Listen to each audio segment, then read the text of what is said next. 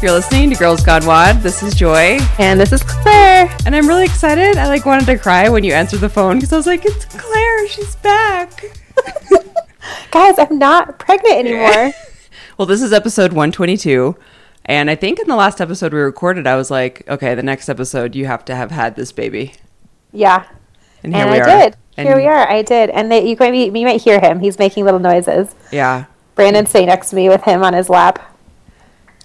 And it's pretty cute. They like to snuggle. And Brandon has really long femurs, And so he can just put Miles on his legs and they just sit there. I can't do that. My femurs are not long enough and his head flops off the end of my knees. Yeah. So it's like a little built-in prop. Totally. He's just propped up. Yeah, it's pretty great. So how are you feeling, Claire Bear? Pretty good. It's not as, I don't know, I don't want to say it's not as hard as I thought it was going to be. It's just really different. So for those of you who did not see my post today, or I guess when you hear this will be yesterday, on our Facebook, I wrote a pretty long blog post. Actually, it might have been 2 days ago. Yeah, it was 2 days ago. About my birth story, which was, I was in labor for about 36 hours, and it was just a pretty intense experience. But everybody is healthy and happy, and we came home from the hospital last Tuesday night, and it's just been like a time warp. I have no idea what day it is, clearly, because I just couldn't remember what day I posted that. I have, really no idea what time it is ever, because I'm, awake randomly throughout the day and then asleep randomly throughout the day. Yeah. Or awake randomly throughout the night. Yeah, but it's it's harder and easier. It's just so different than I thought it was going to be. It's just different, yeah. So, what did you expect? I don't know. Did you have expectations? I guess I kind of did. I wouldn't have said that I did, but now that it feels different, I have to admit that I must have had expectations. Otherwise, what would it be different than? Mm-hmm. But I think I somehow expected it to be a lot more lovey-dovey, and I'm just not a lovey-dovey person. No, Claire, you've never been lovey-dovey. Exactly. And so I don't know why I expected it to be lovey-dovey, because I'm not a lovey-dovey person. But everyone was like, "Oh, you're gonna see him, you're gonna fall in love, and everything's gonna change, and you're gonna love him more than you ever knew was possible." And it just is different than that, I guess. Mm-hmm. Not that I don't love him, but it's just we're sending you back. Yeah. But it's just not lovey-dovey. It's a lot more intense than I thought. Sure, that makes sense. Yeah, and he's just real cute. He's the cutest thing ever. Oh, he's so cute. I haven't told you this yet, but I have cravings to come over to your house every night and be like, I just want to hold him. I just want to hold him. Snuggle with your baby. He's so cute. I was over there on Sunday and I held him for an hour and he just conked the F out. He was just, I'm like, I must be a really good holder. No, he just sleeps really well. It wasn't me, but I just pretended that it was me. He's so cute. He is pretty cute. Well, you can come over whenever you want, because my back is starting to get really tired of holding him. I'm personally not getting tired of holding him, but tonight I was holding him and my rib cage was cramping. It's I need to figure out a better way to do this. So yeah, everyone has been so great in supporting you and wondering about you. Yeah, everyone and all the podcast people. I mean, when do we not? When do we not have the best listeners ever? Yeah, when are we not totally blown away by how amazing our listeners are? Everyone has been so freaking cute. It's been fun. So thanks for supporting my crazy, kind of back and forth here a little bit, but it's been crazy. Yeah, the last week when I was recording that intro by myself, it was so weird. I think I texted you this. It took me 20 minutes just to record a 2-minute intro by myself. I had to keep stopping and re-recording. I'm like, that sounds weird. Oh, yeah, it's when you record your voicemail. Totally. Yeah, and you're like, God, why am I so stupid? And then nope. It was so weird, and I'm just sitting here at the desk by myself. I'm like, this isn't right. Nothing about this is right. So I'm glad to have you back. And, you take as much time as you need. You take as much time. I don't know. I think pretty soon I'm going to be, ready to get back out of the house. I was out of the house today for, a whole hour. It was great. We went on a walk. Mm-hmm. But, yesterday, did not leave the house. Didn't even unlock the door until my friend came over and brought us some food at, 8 o'clock at night. And she came and she, knocked and the door was locked. And I was like, oh, yeah, no, that's the first time I've opened that door today.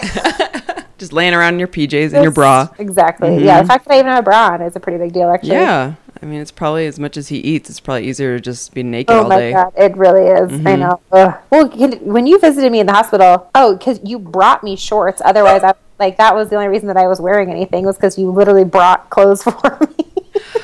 Yeah. But you showed up, and I'm pretty sure I just had those like mesh underwear. You did. Mm-hmm.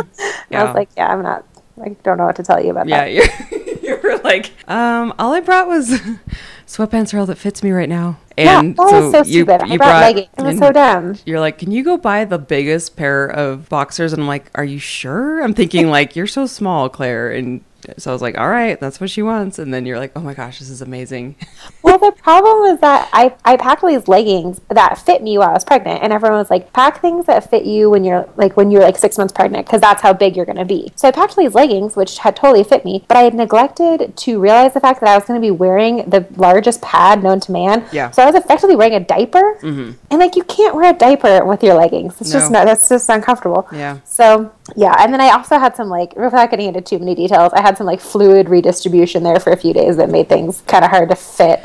Fluid redistribution. Yeah, we'll just call it that. Yeah, it's been weird. That's the other thing, the last, I'm getting a lot better now, but man, last week was really hard physically, and I was so ready. I mean, how long have I been talking about, I'm just so excited not to be pregnant anymore. I'm just so uncomfortable, and then the first week postpartum was awful. No one tells you that it's going to be so awful. Really? What was awful about it? I was just in so much pain. I mean, a human came out of my vag. Yeah, let's just totally. Call it what it is. That was the first thing I think I said, and I apologize for that. I think that was the first thing I said to you when I came to the hospital. I pointed at him. I was like, that came out of your vag. That's fine, because that's literally what I think every time I look at him. I'm like, oh my God, that whole thing was in my body. And when I was holding him on Sunday, you're like, look how big his head is. I'm like, it's not that big. You're like, that came out of my vag.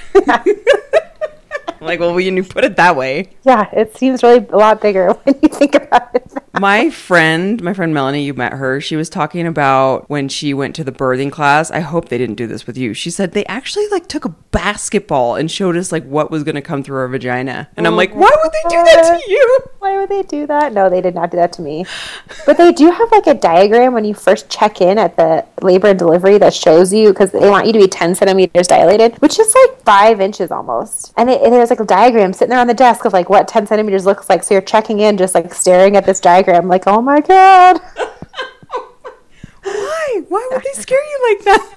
That's a great question. They should at least move that into the back a little bit, so it's not welcome to labor and delivery. This is what's going to happen to you in the next few hours. Would you like us to go ahead and schedule your epidural now? Oh, well, I'm glad you're feeling better. So this week's a little bit better. Yeah, and so it was just at one point it was 2 a.m, and I got my milk was coming in, so my boobs were super, super hard and sore and so uncomfortable. And her boobs are hard as rocks. Yeah, it's exactly how I felt. My boobs are hard as rocks. And my lady bits were in so much pain. And so I just got in the bath. I put 3 inches of water in the bathtub, got a towel and got it, soaked it with hot water and just laid it on my chest. And so I'm sitting there and I was just and Brandon came in because Miles needed to eat or something. My alarm had gone off to feed him. And I just was just crying. Is this my life right now? How many times in your adult life has going to the bathroom made you cry? Because that's what my life was last week. So I'm really glad that part's over. After my milk came in, I was okay, unless I get an infection or something, knock on wood, that won't happen. Right. All of the pain, I'm on the other side of everything. So I'm in recovery. Things are going well. Although I was thinking about this today. You know how everyone was you're going to miss being pregnant? And I was who are these freaking crazy people? Mm-hmm. I can totally see how people would say that now. And not because I can't, I miss the physical sensation of being pregnant whatsoever. Obviously, no, I do not. But I can definitely see, I already feel nostalgic about being pregnant, just in the sense that, you have everything ahead of you. Mm-hmm. It's a very, just an exciting thing to be completely on the front end of. Yeah. And it's only 10 days old, but I'm already I'm never going to get those 10 days back. And so it's, I can totally understand people saying oh, miss being pregnant just in the sense of like everything is still so exciting and like you don't know what's going to happen and you get to still meet this little person and like you have all these expectations.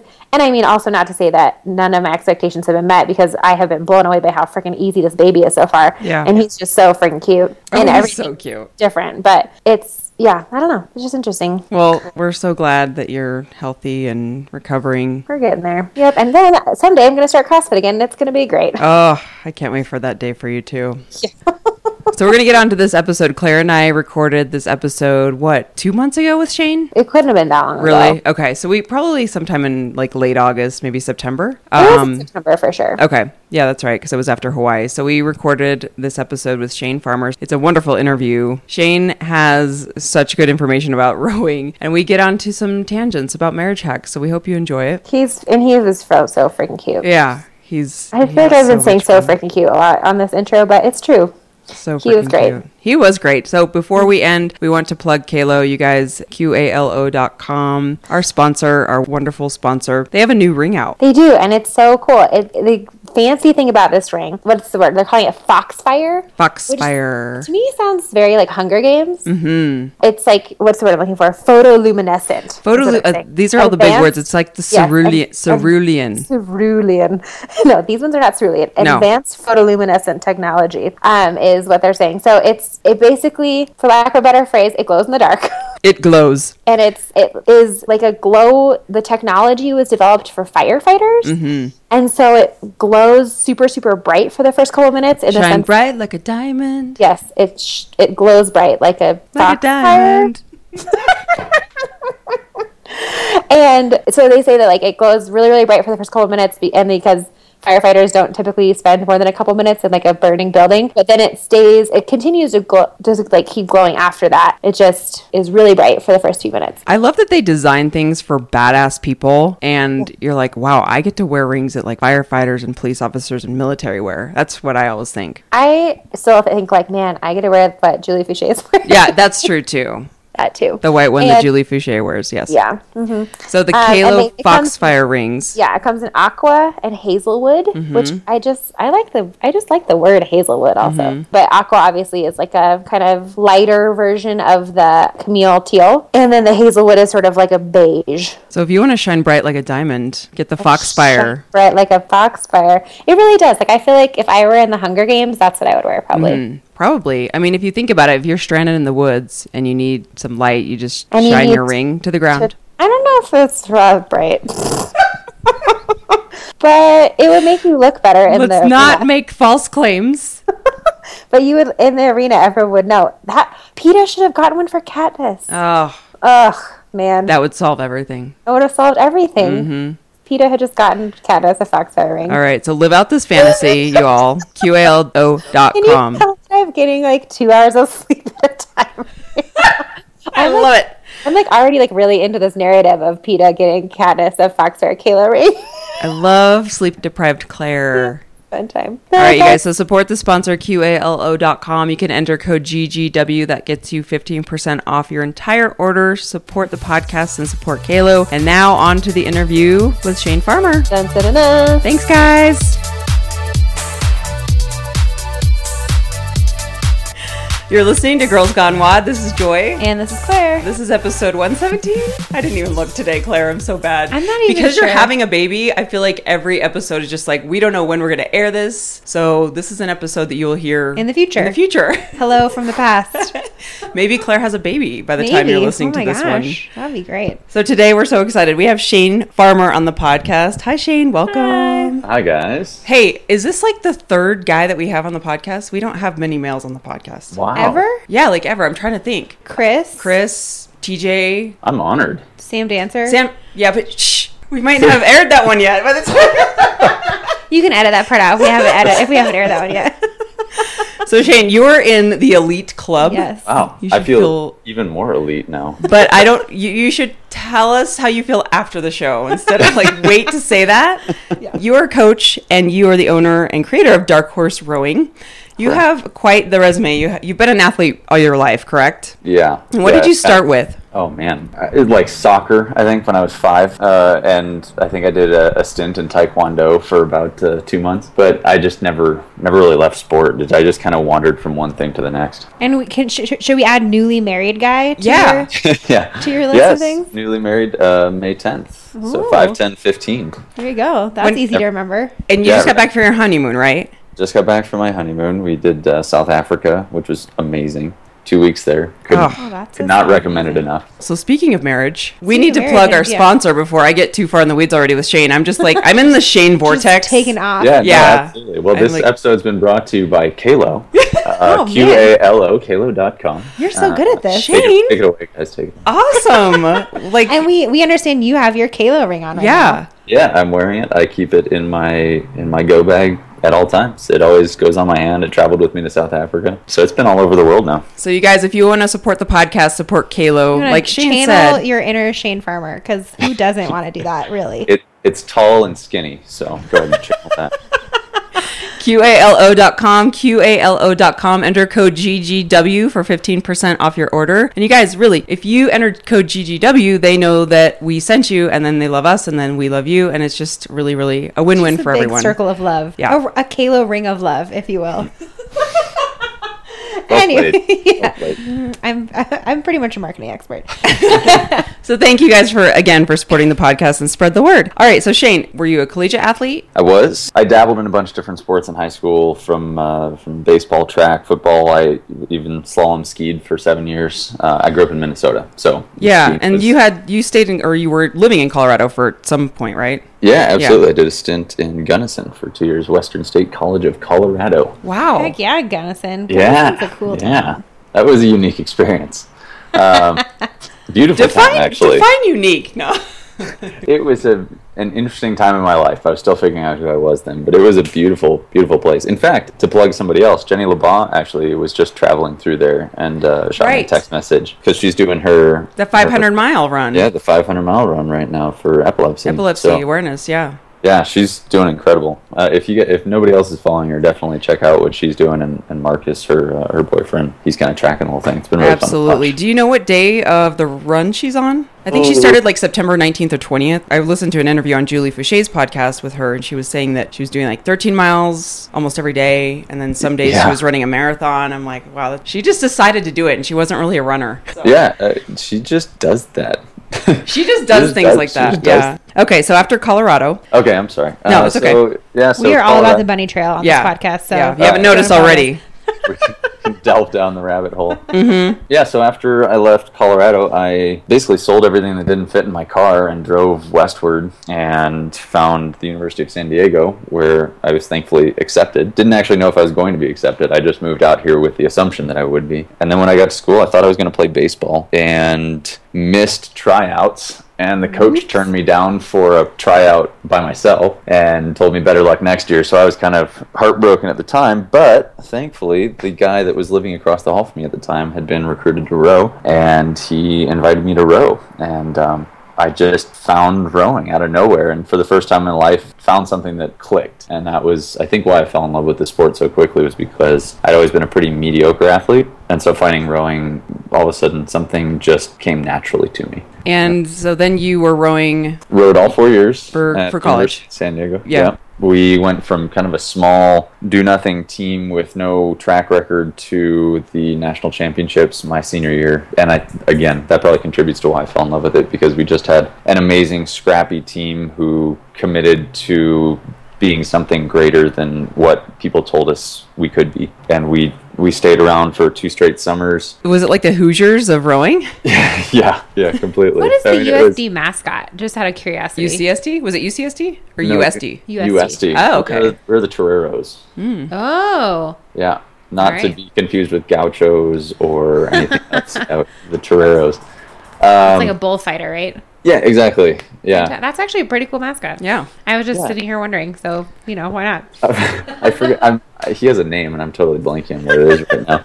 Yeah, and so we just had this incredible team. We were just really scrappy. If you were to look at us, you wouldn't peg us as a national championship caliber team. And we were lucky enough, and this kind of segues into my CrossFit story, but Stefan Roche, I don't know if you guys know who he is, but he is one of the OGs in the CrossFit world, Flowmaster. I'm not sure what his current role is, but I love the term Flowmaster. Right? That's great. Don't you want to put that on a business card? Yeah, totally. So bad. Like when someone first told me that someone was a Flowmaster, I thought they were just kidding. I was like, oh, that's a cute name. Oh, they really are. Like that's like a thing. It's really a thing. It's kind of like my title with Concept 2, which I absolutely love, Master Instructor. Like that's just I love that title. It's so, it means nothing. But it's just a fun title. Well, yeah. you should just say that and then drop a mic. Master Instructor. Yeah. Yeah, that's kind of that's the seminar for the day. It's been a pleasure, everybody. Thank you very much. You may now bask in my presence.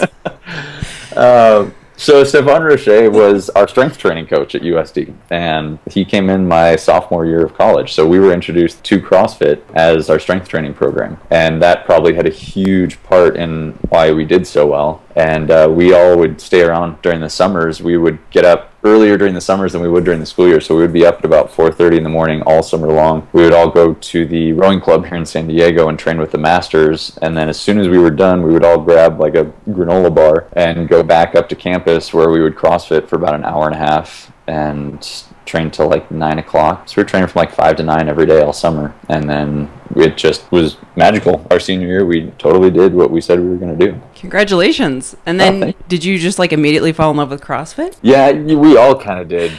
All of us now are still pretty active CrossFitters, and we've all kind of spread around the world, and we're all still very active, which is cool. You don't always see that with a lot of teams, but everybody's in their own way still extremely active. So going from that, let's see. So you were how much were you rowing a day when you were in college? Well, training? Yeah, a lot. Yeah. It just depends on the time of the season. In the fall, they take it a little bit easier on you. It's long distance season, so you're putting in at least, you're doing a 10K once a week, but you're also getting a lot of water time, working on a lot of aerobic base principles, which I don't 100% agree with now that I've coached in the CrossFit world. Well, that's what I was gonna ask you next. So you know where I'm going with this. So how do you feel about that now? Of kind of going from that extreme long workouts to now doing more sprinty stuff. But you can finish what you were saying.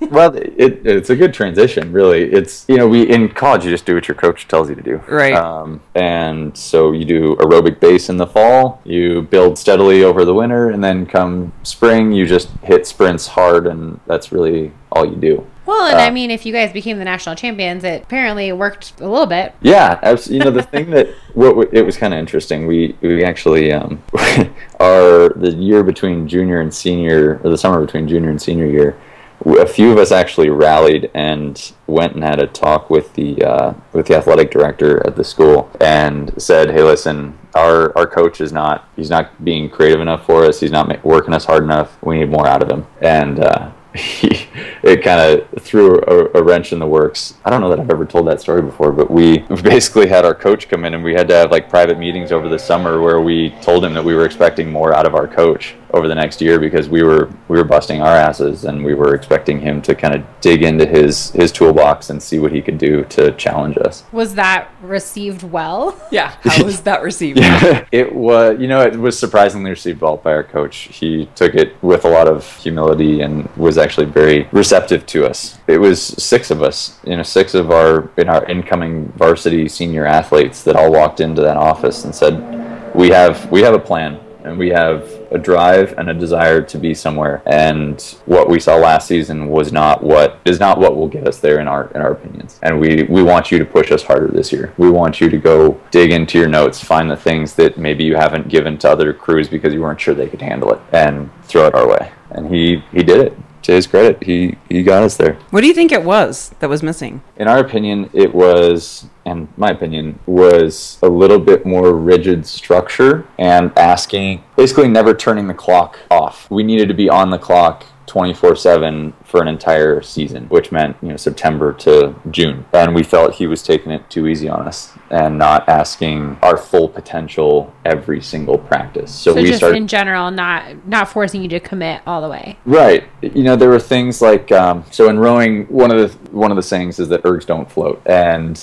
it's true. A great erg score, like you pull a 2K on an erg and you can pull a score that's really impressive to look at, but it doesn't mean that you're going to be a good rower, because rowing is such a technical on-water movement. So on water, what makes you a good athlete is, one, your ability to actually move the boat, so your ability to feel how the boat moves. Because if you are heavy and clunky, you kill the momentum of the boat, and momentum is one of the big things to making a boat go fast. And the other is blade work, how efficient you are with a blade in your hands. Can you be crisp? Can you be fast? But also exact with the way that oar is supposed to enter the water, how you move it through the water, that you don't tear, that you actually grab water and accelerate through it instead of ripping the oar blade through the water. And these are all the nuances of rowing. But, for example, at the end of every piece on the water, he would just let us stop. And the coxswain would call way enough, which in rowing is the call for stop. And the coxswain would call way enough, and the crews would stop. Well, we decided that if we were going to be a national championship caliber team, that we would need to have absolute control of the boat and our oars, which meant that it had to be totally stable at all times, that we had to have complete control of our oars, that we had to be so connected that I knew what all the other 8 people in that boat were thinking without having to hear them say a thing. And so we started implementing that at the end of every piece, instead of just dropping our oars to the water, we would do what's called flying it out. And flying it out is that you take your last stroke and then you put your handles down on the gunnel of the boat so that the oars are now flying in the air. And just to give you an idea of what that means, if you imagine a rowing shell, it's about an 8-man shell is about 60 feet long and maybe 2 feet wide, and it's a V-shaped hull. So now imagine that trying to balance with 8 200-pound males who, men tend to not be very graceful, and 120-pound female sitting in the coxswain seat, and that has to balance perfectly. Oh my God. It can't tip to either side. And so what happens when you take the oars out of the water and put the handles down to the gunnels is you don't have any training wheels. You have to balance it perfectly because now your oar blades are in the air. It's actually kind of a cool sight to see. Yeah, I bet. I'm picturing this and I'm like, wow, this is all really, I feel like I'm getting a history lesson on rowing right now. It's making me really appreciate it. I really keep waiting for them to try to put the teams at the CrossFit Games into an actual boat with, for an actual rowing I have been waiting for 5 years for them to do that. If you could put a good word for me, that'd be great. Yeah, because we have a direct line to Dave Castro. But it's more, but like I think it would be carnage. I don't think. Oh, completely. It would. You'd be the only one out there, and you'd be like, there'd be like flames coming off the water. Yeah, and everyone else, it would be a shipwreck. And then, you'd be sitting there being like, what the hell, guys? We talked about this. If nothing else, it would make for great TV because you would just see boats flipping and oars clashing, and it would make for very interesting viewing. Oh, yeah. I don't know that they would go anywhere. You'd have to make it a really short race. Yeah. But it would be so interesting to watch. They also wouldn't be able to do it at the beach. I guess they could. They do have ocean-going shelves, but most of the time rowing is done on flat water. At that point, you probably should just do it in a pool. Yeah, right? You could your first score would just be how long it took you to get everybody into the boat without tipping it over. Yeah. That would be amazing. I would totally pay to watch that. Yeah, it would. My fingers are crossed. It would be really fun to see some of the more interesting things that rowing involves. But it also comes back to the whole. I wish I could say that rowing was the most important thing in CrossFit, but it's far from it. So I think they'll probably stick with just the erg. Do you plan to compete again at the games? No. No?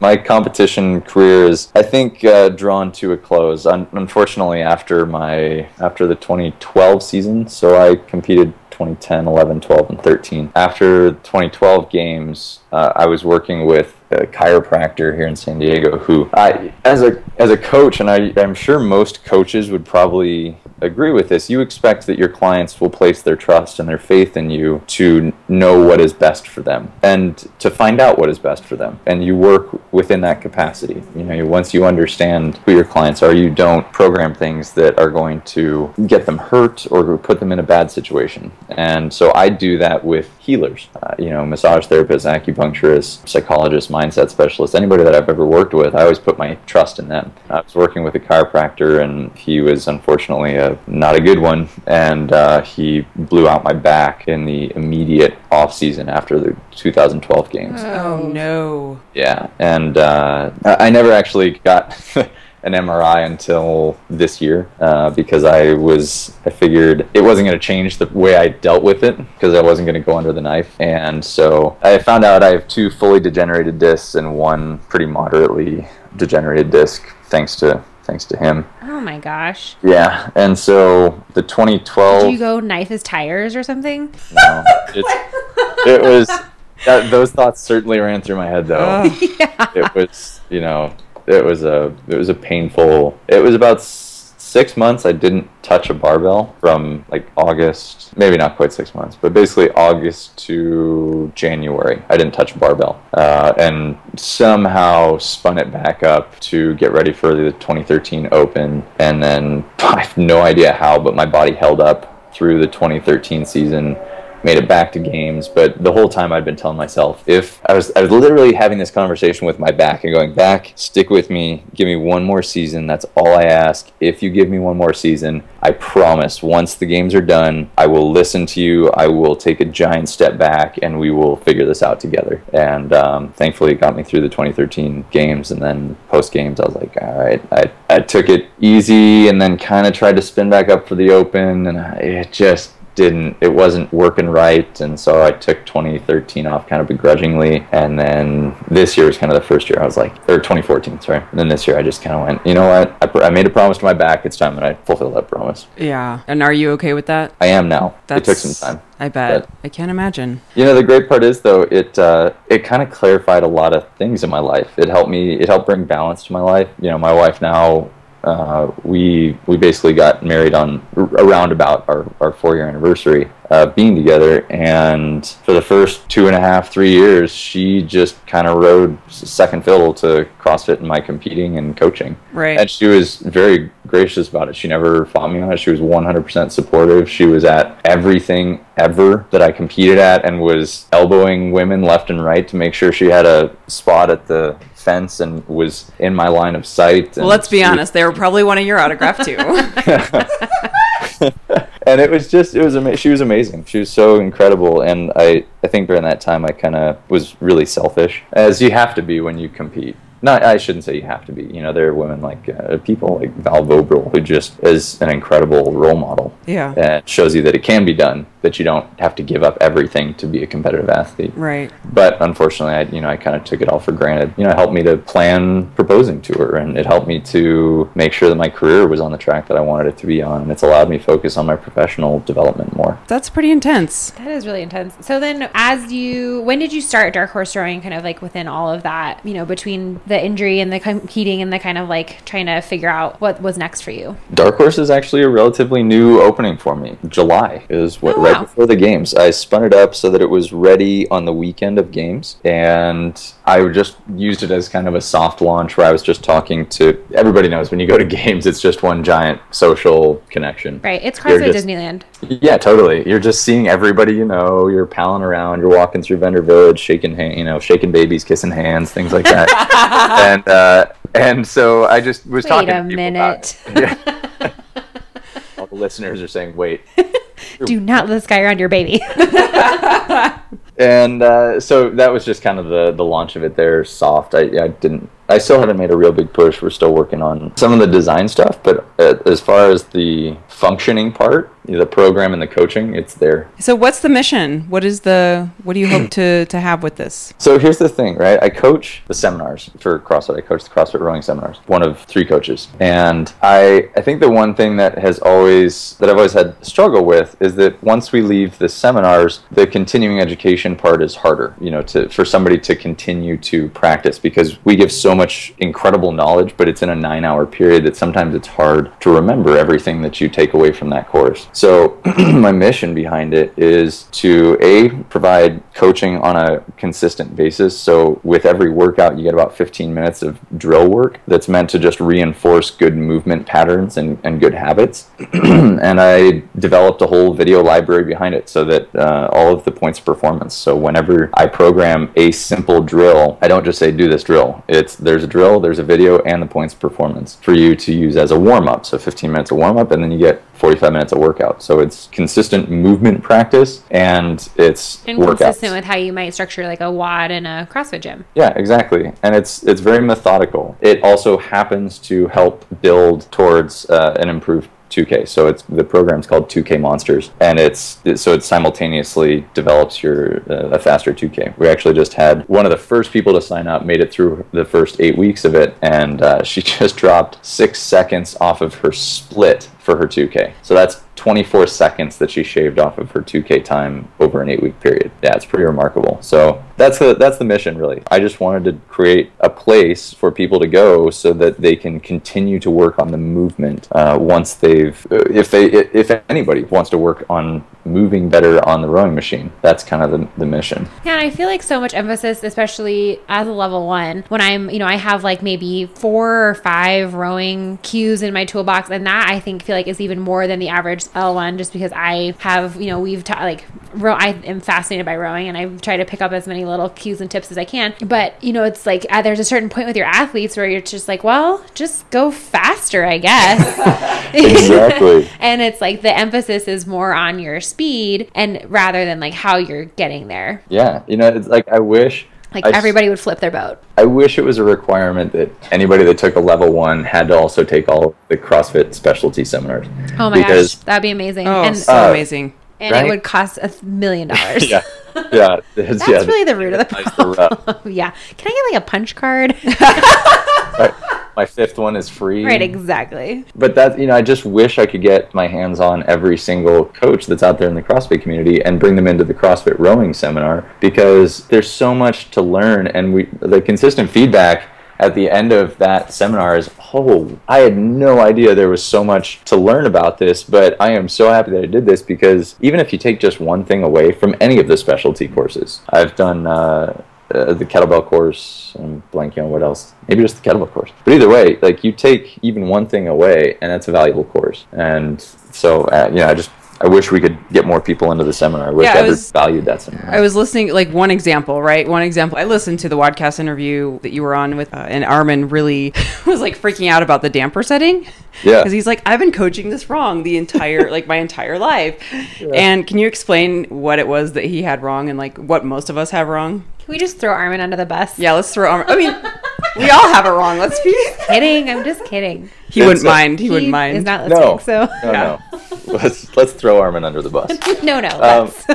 It's funny you say that. Actually, I am just on my 2nd draft. I'm writing an actual article on damper setting and drag factor and trying to clarify it, because it is such an oft missed explanation for coaches. And I'm still working on distilling down how to do this in like 100 words or less. But I know. I think you could probably do an entire episode on just the damper. I know. Okay, so let me try and do this. Let's try and do this. All okay. Right. So most people assume that if you're strong, you rode a 10 because it's heavy, and that somebody who didn't have as much strength wouldn't want to row at that heavy setting. That basically it would be like asking them to squat with a barbell that was too heavy for them, and vice versa, right? So a strong person is not, or a heavy person is not going to use a light damper setting because, I don't know, I guess you could say beneath them, right? Right. And it's actually quite the inverse. So if we took 2 athletes, fast twitch and a slow twitch athlete, so let's say a sprinter and an endurance runner, an ultra marathoner, right?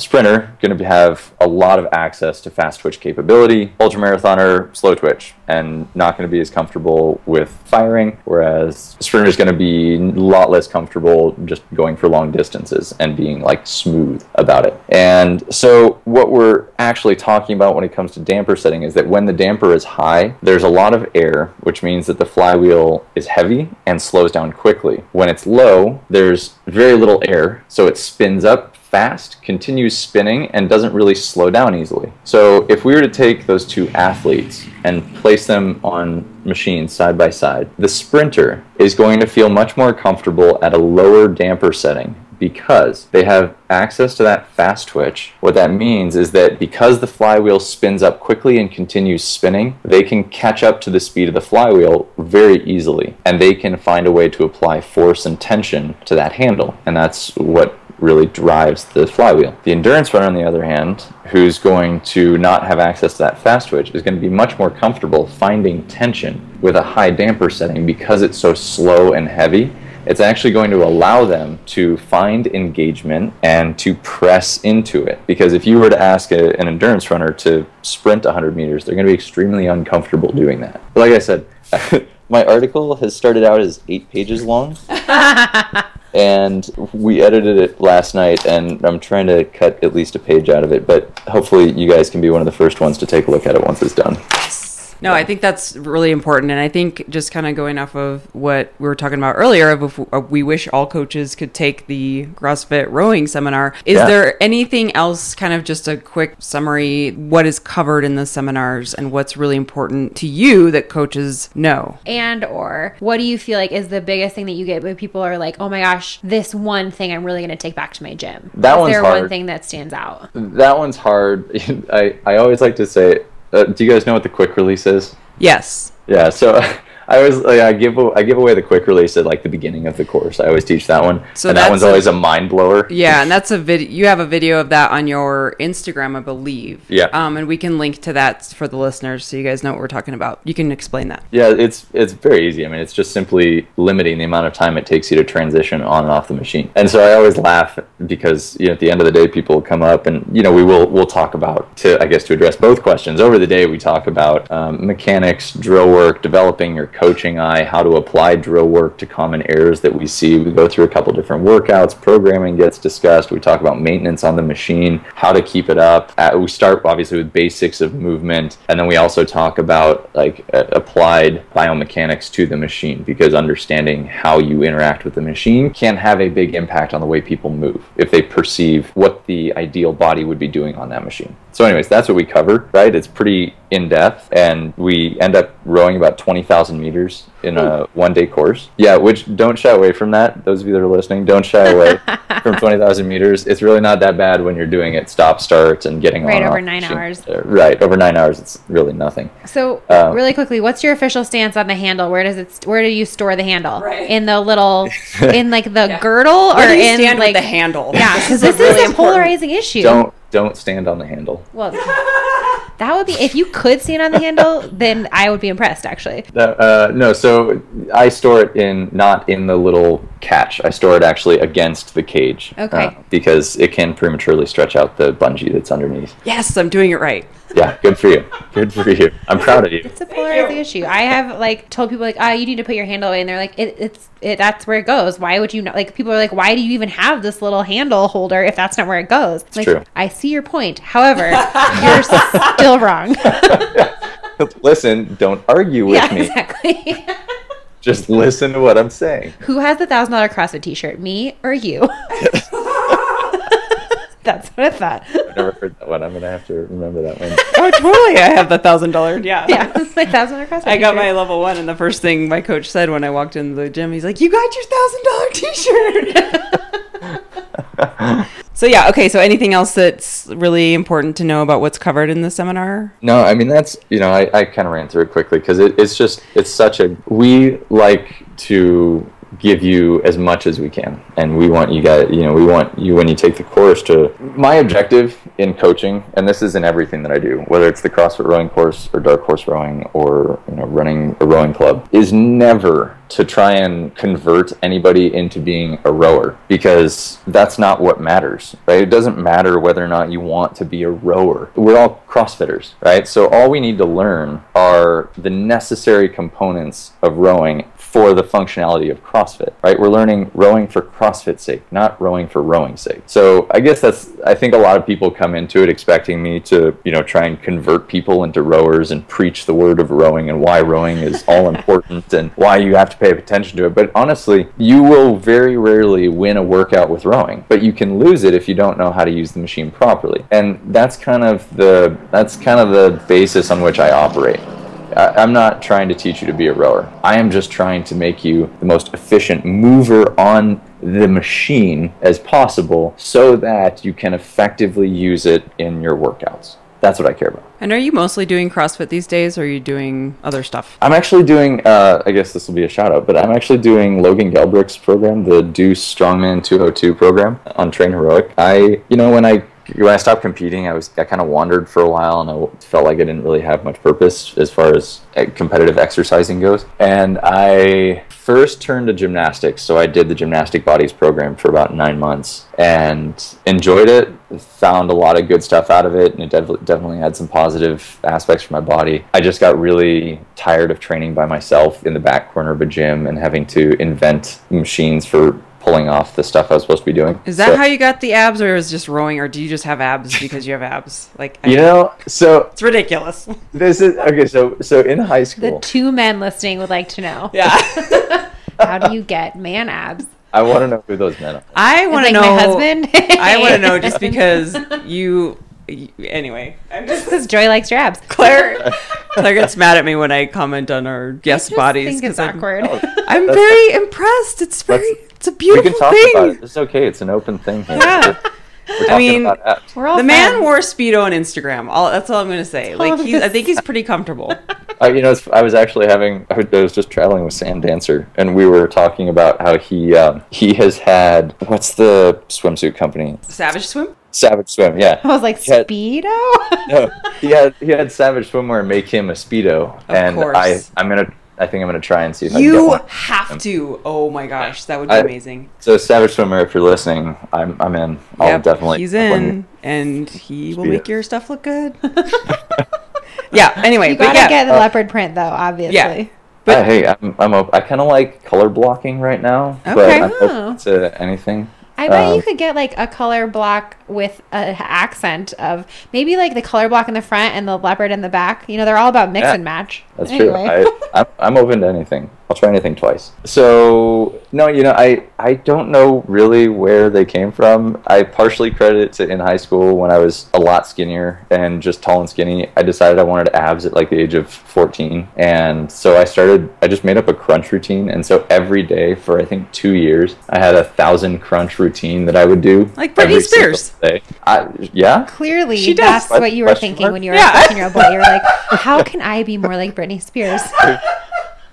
I'm just If you- saying, she had if you a say so. program like that where she just did like 1,000 sit-ups a day, and everyone was like, "Can I have abs like Britney Spears?" Yeah. I can't, like, as a coach now, I look at it, I'm like, I don't understand if that's how it happened or not. That's what I attribute it to. Or maybe it's because- just like genetics, because people ask. I have really large shoulders, and so everyone's always like, "How do I get your shoulders?" I'm like, I don't know. I just be my dad's went through- daughter. I was I just born went with through these puberty bad and boys. then there Yeah. they were. Yeah. That is so. Now the shoulder thing with the ab thing is so the difference between men and women, because you're like, I don't know where they came from, and women are like, every listener right now is like, damn you, Shane Yeah. Farmer, because no woman on the face of this planet who has a 6-pack is like, I don't know how these got there. Well, to be fair, I do eat clean. I mean, I have for a long time. that helps. Within There my you first, go. Yeah. yeah, within my first year of coaching, I went, I did the strict paleo thing. I think like a lot of us did pretty early on, and did that for about 2 years. And now I've kind of reintroduced grains back into my diet, but I try Amen. I just try and eat as many vegetables as possible. And, I've never seen anybody eat too many vegetables and be out of shape. But do So, you like the PR donut thing? the PR donut? I've never done You've that. never heard that before, where like people after they get a PR, they go eat donuts or something. It's like became a thing. I don't know how it became a thing. No, I You can't didn't- say I ever You got didn't. into it. Okay, well that's fine, because we just Yeah. talked to Sarah Pierce a couple weeks ago on this podcast, and she's like, I don't know where that came from, and she's a nutritionist coach, and so she's like, people need to stop that trend. Make it stop. Yeah, totally. Yeah, no, I just, I guess ice cream is the one thing that I've always enjoyed. So, but How do you feel about ice cream sandwiches? How do I feel about them? I think. And they're did you amazing. go to the cart at the games that had the most amazing sandwiches ever? I did last year, not this year. Oh I didn't man, go that once. was like the best thing. So as we alluded to earlier, I'm like 38 weeks pregnant right now. And so at the games, I was 27 or 28 weeks pregnant. And I had one of those every day, and it was the best thing. They were so good. It was so amazing. Between that and big-ass lifting up my fans. shirt and standing in front of the big ass fan with a mister and having everyone just like part the Red Sea so that I could stand there. Yeah. Those were my two favorite They're like, things. we have a Did you- pregnant woman here. Did you get? I feel like you should have had a photo of you with your belly showing, ice cream sandwich in hand, hand. being being like sprayed by mist with the big ass fan behind you. That would have been. Why didn't I do that? I'm such a That would have bad been friend. an epic shot. That would have been a super accurate description of what Portrayal I of did that your entire yeah. I mean, those big ass fans were beautiful, and Claire just walked like the one day Claire just made a poor wardrobe choice and wore like a really tight t-shirt, and she was like, "I just need this off of me." We went over to the Kalo tent. We're like, "We need a tank top right now." So we need a tank top stat. But I was spending so much time just. She would just lift up her shirt and stand in front of the fan. And everyone would kind of like look at me like, "Okay." Yeah. Don't look at me as ice cream is melting down your face. Oh, those sandwiches! Don't look at me. I'm hideous. Okay, so Shane, this is what we do. You've had a lot of coaches over your career. What's the most influential thing you've learned, or a few things you've learned? Yeah, that just got us serious, didn't it? That question just like really really came took out us in a new direction. Well, I mean, I know that you, and let me kind of back up from a ice cream sandwiches to really serious coaching. But questions. maybe it's about the ice cream sandwiches. Maybe they were like, maybe they eat taught ice you cream how to sandwiches. eat ice cream. Now we're getting deep too. But I know a lot of what you've talked about too is the mental game. Yeah. And so I guess I'm looking for an answer around that too, of how coaches have helped you with that. I'm really interested in the term mindset coach that you said earlier. I never heard that before. Yeah. Yeah. Well, okay. So I've worked with a lot of really amazing people, and healer is one of my favorite terms, because a true healer is somebody who, in my opinion, is somebody who was born to do what they're doing, whether it's what they're going to do for the rest of their lives or not. It's like what they're doing in this moment is they couldn't be doing it any better. And I've come across a few people like that, and two of the most influential have been people that I've worked with on mindset. One of those is Heidi Furon, Heidi Baker, but she's based out of here in San Diego, and she worked with us for the team forever. She's also an acupuncturist. She's also a really great friend, and she was also an Olympic trials swimmer. And she, from a mindset coach standpoint, is just one of the most amazing people that I've ever worked with, especially when it comes to sport. So if we're talking mindset coach, she's just amazing. She is intuitive. She feels out what it is that you're really trying to talk about, what you're trying to tap into, because often I feel a lot of us have things going on inside that we can't put words to, and instead of trying to delve into them and explore what's happening, too often we simply close it off under the guise of I don't understand it and I don't care to understand it because it would make me vulnerable to do that. So how do you think a mindset coach is different from a therapist? Because I feel like what you're describing to me sounds. That's what I do every day. No. Yeah, Joy is a therapist. But I mean, like, is it just more specific based on your sport, or is it kind of just like a slightly different approach, kind of to a similar end goal? I don't think it is. I don't think it's clearly defined. And now, mind you, when I say mindset coach, it's simply my definition, because I've also, I've worked with therapists who have done like meditation work with me, and I've done sound meditation and done some really, really cool exploratory stuff like within my own mind and soul, and tapped into that. And so I use mindset coach as kind of a broad definition, as somebody who helps you to really tap into what's happening inside. And so I don't know that I do define a difference between a therapist or, Heidi is not a therapist per se. She's an acupuncturist. She's a massage therapist. But I think a mindset coaches can be anybody who has the ability to help you work through anything, really, if you're willing to make yourself vulnerable to them. And so I guess to kind of bring it back to the coaching component, I think there's a lot of really good mindset work to be done for athletes, and a lot of athletes aren't willing to go there because it's the, beat the drum, train harder, push harder, there are no excuses, that kind of mindset. And I think there's a lot to be said for athletes who mentally prepare for their endeavors, whether they're a CrossFitter, whether they are a skier, whether they're a Paralympic athlete in their chosen sport. Can I just venture to guess that you and Sam Dancer sat together in Speedos and talked about this in extreme depth? Yeah, totally. We definitely would. We have had some great conversations. Did he paint your nails?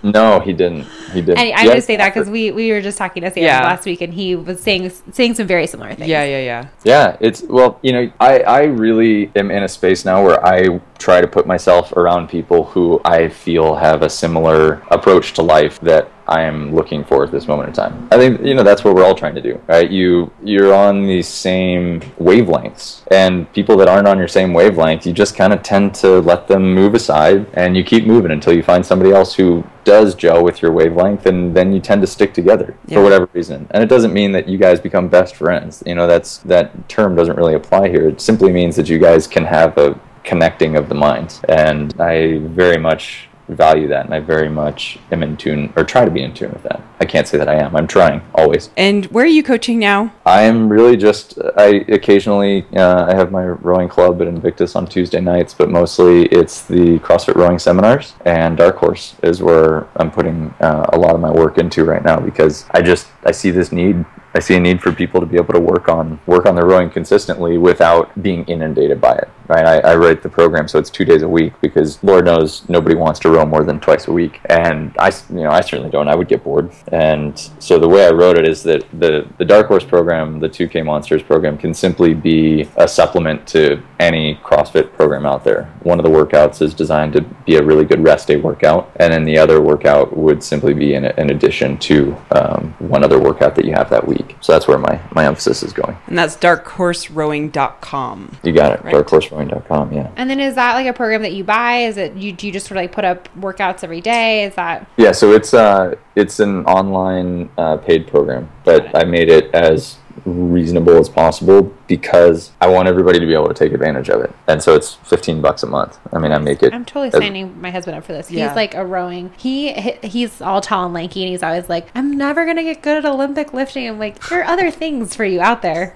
with your ape index. Yeah, do it. I mean, it's there to be accessible, while at the same time allowing me to be able to continue doing it, which is why I had to charge something for it. We have a very important question. Is Lauren Fisher's ponytail as amazing as in person? Amazing in person as it is. Instagram. Yeah, on Instagram. I'm picking up what you're putting down. Thank you. I have this funny thing whenever I'm around and Lauren's doing GHD sit-ups, I always put my hand right at the tip of her ponytail, and it sounds like the crack of a whip whenever it hits my hand as she's coming up. I don't know if you ever watched GHD sit-ups, but the thing just has like a life of its own as she does that. So it's pretty We've full. spent a not insignificant amount of time wondering how her hair tie doesn't fall out. Yeah, we talk about that. she has to take care, but you'd probably have to ask Rasmus. He's probably a better. Who has the coolest name ever, by the way? Right. Rasmus. We really considered naming our child Rasmus until we realized that we have no Scandinavian roots whatsoever. It'd be almost as odd as me naming my kid Joaquin or something. Everyone would be like, your child is very pale. Why are you so white? Oh my God, you can't just ask people why they're white. If your name is Joaquin, why are you white? Shane. We just went on a Mean Girls tangent. That's what we got one in. We might as well talk about marriage hacks while we're at it.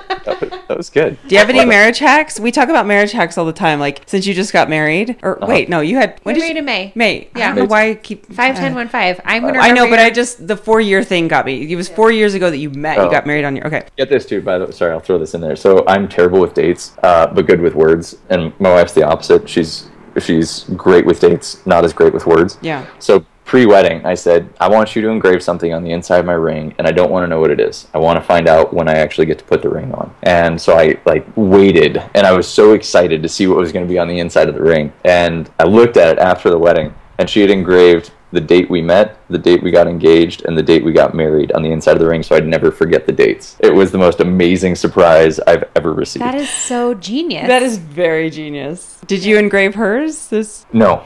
She didn't ask for one. Okay. She didn't ask for her ring was also pretty slim, so I don't think there was really much space. A lot of bling. Not a lot.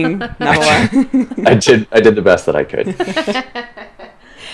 So we joke about marriage hacks of for instance, when I come home, I need 5 minutes to recoup from my day, and so then my husband's really chatty because he works at home, and so he wants to talk to me, but I need I've been hearing patients talk about stuff. I'm a therapist, so I need 5 minutes to unwind when I come home, but he wants to chat, so I go hide in the bathroom. I just pretend so that's our marriage hack. And then Claire's marriage hack is, what is your marriage hack with Brandon? I have so many. There's a lot. Do you have any marriage hacks where you you have to it's just to get by with marriage? That I word things. But you're a with newlywed, Brandon. so you may be like, I don't know. I feel like I had marriage hacks before I got married. yeah. Yeah, you develop them just Yeah. by living together and being Yeah. around each other. But That's they're it's funny. funny what you say about coming home because I work from home, obviously. Yeah. And she's an attorney, and so she's also dealing with other people's problems all Oh, day yeah, long. yeah. And so we have the exact same thing. When she comes home, it's like hi, and then I just wait until she comes to talk to me because I know Smart. she needs her time. Smart man. Can you talk to my husband?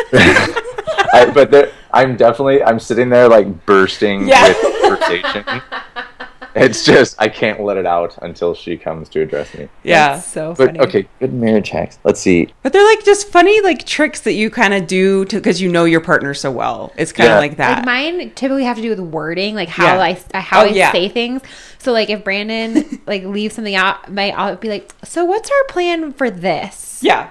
As opposed What to are like we doing? as opposed to like what the hell is this still doing on the table? Yeah. It's like, Like, what are we doing? doing with this? Yeah. Or like we recently moved, and as I was unpacking, I was like cleaning out a bunch of stuff, and I came up, I like had to come up with a certain way to basically tell him like we need to throw this shit away. Yeah. Without coming right out and saying that, being like, we've now moved with your bullshit 4 times, and you've never opened it once. Yeah. And you Oh. can't say that. Yeah, what was Here. you had a Oh. trick for that. Oh, go ahead. Oh, I was Go ahead, saying, Jen. I'm ready to get rid of this. Yeah, that's what it was. I'm ready to throw this away. What do you think? Yeah, I'm ready to throw it away. What about you? What do you Yeah, think? what do you think? It's like a nice Okay. yeah, go. Do you and your husbands, are you guys readers? Or like, will your husbands read? Yes, Or will you guys totally. read? Yeah, Okay. really. Yeah. I have got a book that is going to change your life, and life changing is actually in the title, so it's amazing. And it changed mine, but the funny story behind it. Anyways, book's called The Life Changing Magic of Tidying Up. Oh, I've It heard of will- this. It's like the it Japanese will- lady, right? Yes, and so I got really hot on this book, and my wife will attest that I tend to get like when I get excited about things, like a project, if I want to build something, I just like start without any thought about how long it's going to take or preparing for it or bringing her into the loop. I'm just off to the races and running. And just so comes home I and you ordered build a this garage or book. I like mentioned it to her one day. The book comes in the mail 3 days later. I read the entire book cover to cover in 2 days, and then proceed to spend the next like 4 weeks putting it all into play. In the first session of clean out, I got rid of 15 trash bags, 13-gallon trash bags of clothing. Oh my Just God. clothing. I don't even own that much clothing. Well, I'm in the minority, though. I understand. Yeah, admittedly, I also like style, and so when you've also been to the games 4 times, you get a lot. Yeah, I of was going to say, clothing let's and be honest. shoes and- How many of those bags were literally just CrossFit t-shirts? Right. Oh, a lot. Yeah. But I also got rid of a lot of other clothes too. I think I got rid of like 15 pairs of shoes. It was insane. Sounds like my Yeah, husband. you really should talk to Scott. But I'm telling you, this book, The Life-Changing Magic of Tidying Up. Isn't it all about like how I'm having Googling it your right yeah? now. I've heard bloggers talk about this. It's all, or I've read about it, I guess, where it's all about like how it'll streamline your life and basically just like make you an overall less stressed out person if your Completely. spaces are Yeah. more organized it- and less cluttered. The basis of it, like how you decide to get rid of something or keep it, is simply based on nothing else. You can't think about anything else other than whether or not that single item, and you have to make this decision while you're holding it in your hands, touching it, feeling it, looking at it, whether or not that item brings joy to your life. That's and excellent. We and should if do it that with doesn't, everything in our It lives. goes. Yeah, Like right? that's how we should like make friends too. Be like, Right. do you bring joy to my life? No, then I'm not calling you back. Yeah, they Yeah. should have that for Facebook. They totally should have that for Facebook. Yeah. Does this Yeah. person bring joy to my life? Then why the hell am I friends with them on Yeah. Facebook? And why do I put up with all their weird shit that they post? Yeah. Yeah. Totally. Every I've time you been- see something on the feed, you're like, nope. I've been doing a Facebook like clean out as well. Like once I finish that, totally. I get onto Facebook and I'm like, I don't need to see what you're posting. Like you are not making me happy. I'm just blind, I'm mindlessly scanning through Facebook. Yeah. Yeah, I'm just friends with you because I think your life is a train wreck and I want to watch it happen. Let's be honest, The we all have a truth couple of comes those out. Facebook friends. Yeah. Makes us feel better about ourselves. It's like the reality TV of Facebook, except it's like someone you went to high school with. So anyways, she begrudgingly got on board once I had like cleaned out half of my stuff. Once she had no choice. Right. Right. But once like I had every book in the house sitting on the floor in the middle of the living room. She was like, "What? Okay, just let me read the book and catch up, please." She's like, where did our table go? Why do we have no cups? Exactly. Exactly. All the forks I just found very stabby. They did not bring me joy. I don't like sharp objects, so we're going to have to just eat with spoons. And cook with spoons. So welcome to our new life. Only soup.